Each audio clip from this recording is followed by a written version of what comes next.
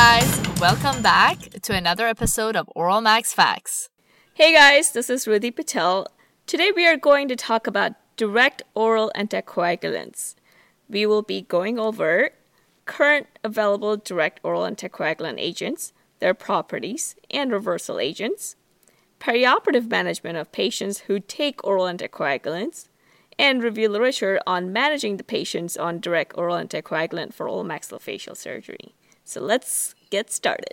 Let's start with a case. A 6-year-old female with a non-valvular atrial fibrillation, hypertension, and congestive heart failure with a CHAD score of 4, receiving rivaroxaban 50 mg daily in the morning, requires a dental cleaning, 2 teeth extractions, and creatinine clearance is 35 mm per minute. Would you want to stop the rivaroxaban? All right, well, so based on our previous episodes, we talked about how the number of patients on these agents are increasing. The direct oral anticoagulants are divided into 2 subgroups. There are direct thrombin inhibitors, and then there are factor Xa inhibitors. And these are based on the differences in the target factor in the coagulation cascade. So these agents have better efficacy profile, shorter half-life, and fewer interactions with other drugs and food in comparison with warfarin. Exactly. Another major benefit is that these medications have a predictable pharmacodynamics and can be given in a fixed dose, as opposed to warfarin, which they need constant monitoring of the INR and constant changing of the dose of the medication. On the other hand, though, we cannot use the regular coagulation screening assays, such as PTT or PT, in order to make sure these drugs are therapeutic or not. The first direct oral anticoagulant was dapigatran. Trade name is Pradaxa. This agent was first approved for prevention of the stroke in patients with atrial fibrillation and systemic embolism. Pradaxa is taken twice daily. So the other group of medications that are considered direct oral anticoagulant medications are factor Xa inhibitors. They are Xarelto, Eliquis, and edoxaban. Yeah, and the easier way to remember them are they all end with Zaban. So rivaroxaban, apixaban, edoxaban, which helps you remember, obviously, that they're Xa inhibitors from the name. So Rudy, can you tell us about the indications for taking direct oral anticoagulation medications? Yeah, sure. So most of the indications are very similar to patients on warfarin or heparin. So DOACs are indicated for prevention of stroke in patients with non-valvular atrial fibrillation and the treatment and prevention of DVTs. On the other hand, these medications are counterindicated in patients with renal dysfunction, left ventricular thrombus, and atrial valve implantations. So warfarin still has a broader indication than these medications, and many people are still on warfarin. So let's talk about metabolism of these drugs in contrast to warfarin. Warfarin, as we know, is metabolized in liver using oxidative metabolism, whereas most DOACs are metabolized via multiple routes and are eliminated via renal and fecal routes. So be aware when patients have renal dysfunction because these drugs may hang around longer, especially when you stop them before surgery. So for the ease of remembering, I'll say that half-life of dabigatran, rivaroxaban, and apixaban is around 12 hours. The main question with these new agents in the market is the management of them preoperatively, and this topic of pre-procedural management of these agents and bleeding management is the growing discussion in literature. When it comes to pre-procedural management of these agents, similar to what we mentioned in regard to warfarin and heparin, it comes down to a discussion between you as a surgeon and the primary prescriber of the agent in order to weigh the thromboembolic risk to the bleeding risk. Another thing that we need to also consider is the timing that requires to interrupt these anticoagulation agents and the need for bridging.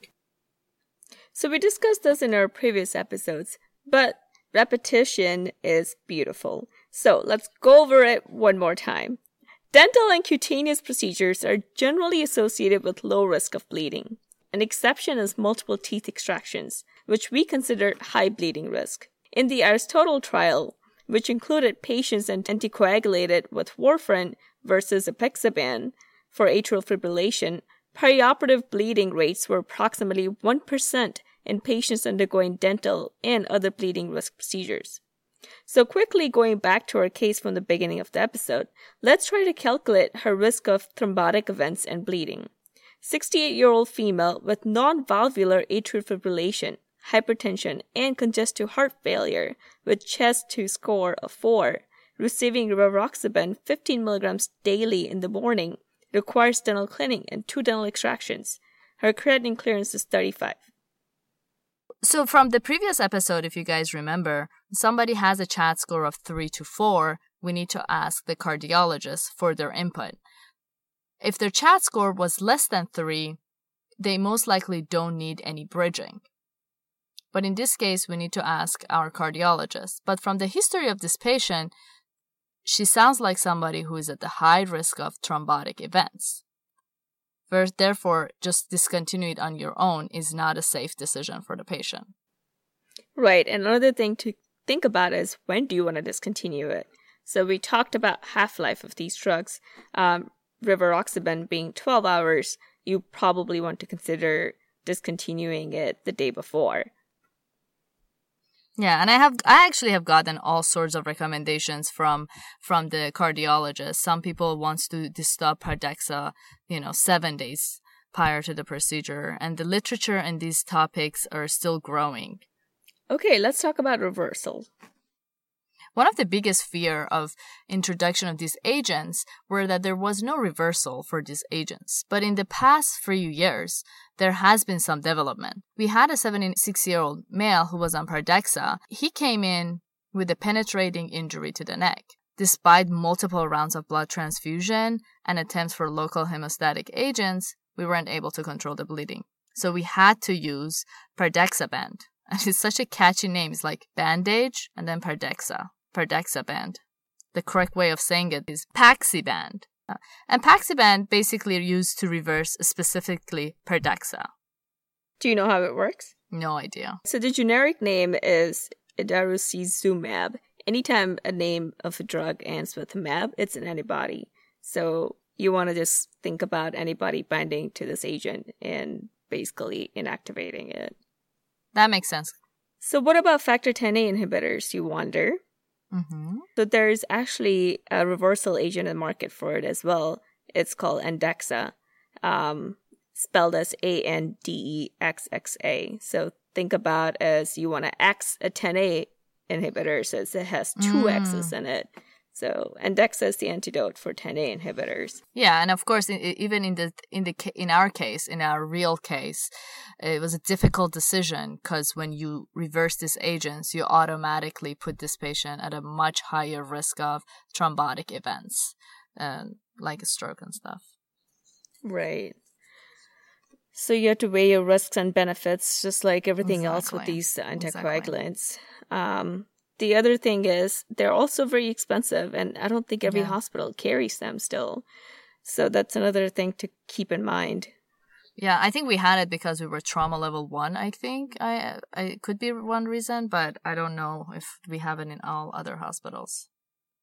When it comes to controlling the mild bleeding, like Riddhi and I mentioned, we're not going to reach out for these agents. We're still going to go back to our basics of mechanical compression, wound packing, using TXA agents, and we can use for the TXA, we can either use the mouth rinse or the peel.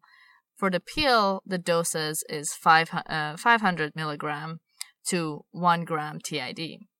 There's a lot of algorithm that we have shared in the previous episode of when to bridge warfarin and when not based on the different landmark clinical trials. These studies are still in making when it comes to direct oral anticoagulation. Yeah, absolutely. There are still typical case series or case series with small sample numbers, so it's hard to draw conclusions.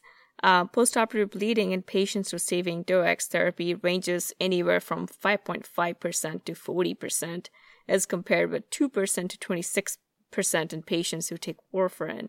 And that sounds like a wide range, which makes me think of there was a very big variation in the design and the study sample size. Yeah, absolutely. So we are going to finish up today's episode with reviewing one of the better studies available, which is a prospective observational study that included 367 patients who received either DOAC or warfarin therapy, and they underwent tooth extraction at oral surgery department of Kyushu Medical Center in Japan. You said that Kyushu so beautifully. I would have struggled with that word for a lot.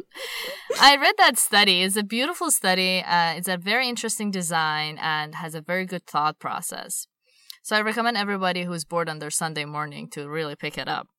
Their biggest assumption in this study comes from in vitro studies on dapigatran, in which they concluded the APTT prolongation declined to almost half of the maximum within 6 to 8 hours of dosing.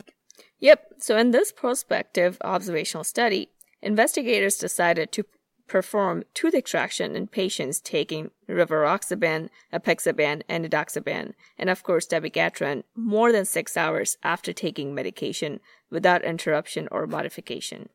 So they basically assumed that all DOACs have similar half-lives.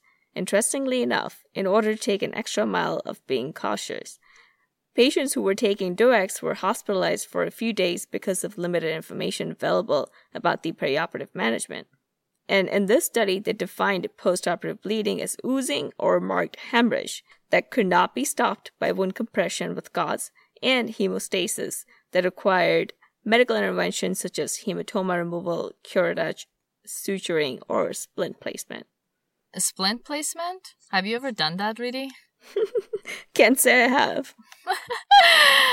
Maybe sometimes it's palpatory. I remember reading it when I was in dental school. In the study, as a subjective measurement of bleeding risk, they used PTT as a way of monitoring dapigatran and PT as a way of monitoring rivaroxaban, edoxaban, and weekly by apixaban. So a total of 367 patients were included. 119 of those were on DOACs, and 248 of those were on warfarin. The mean INR for patients who were on warfarin was 2.08. Overall, 390 teeth were extracted, with over 96% extractions being non-surgical. And number of postoperative bleeding in DOAC group were recorded as 4, as opposed to warfarin group had 23. So they reported that all cases of postoperative bleeding in the warfarin group were managed by local hemostatic measures such as compression with gauze, curettage, and suture without the cessation of warfarin. Okay, for all of you guys who are still listening and didn't fall asleep on the detailed description of the study, let us go over the takeaways.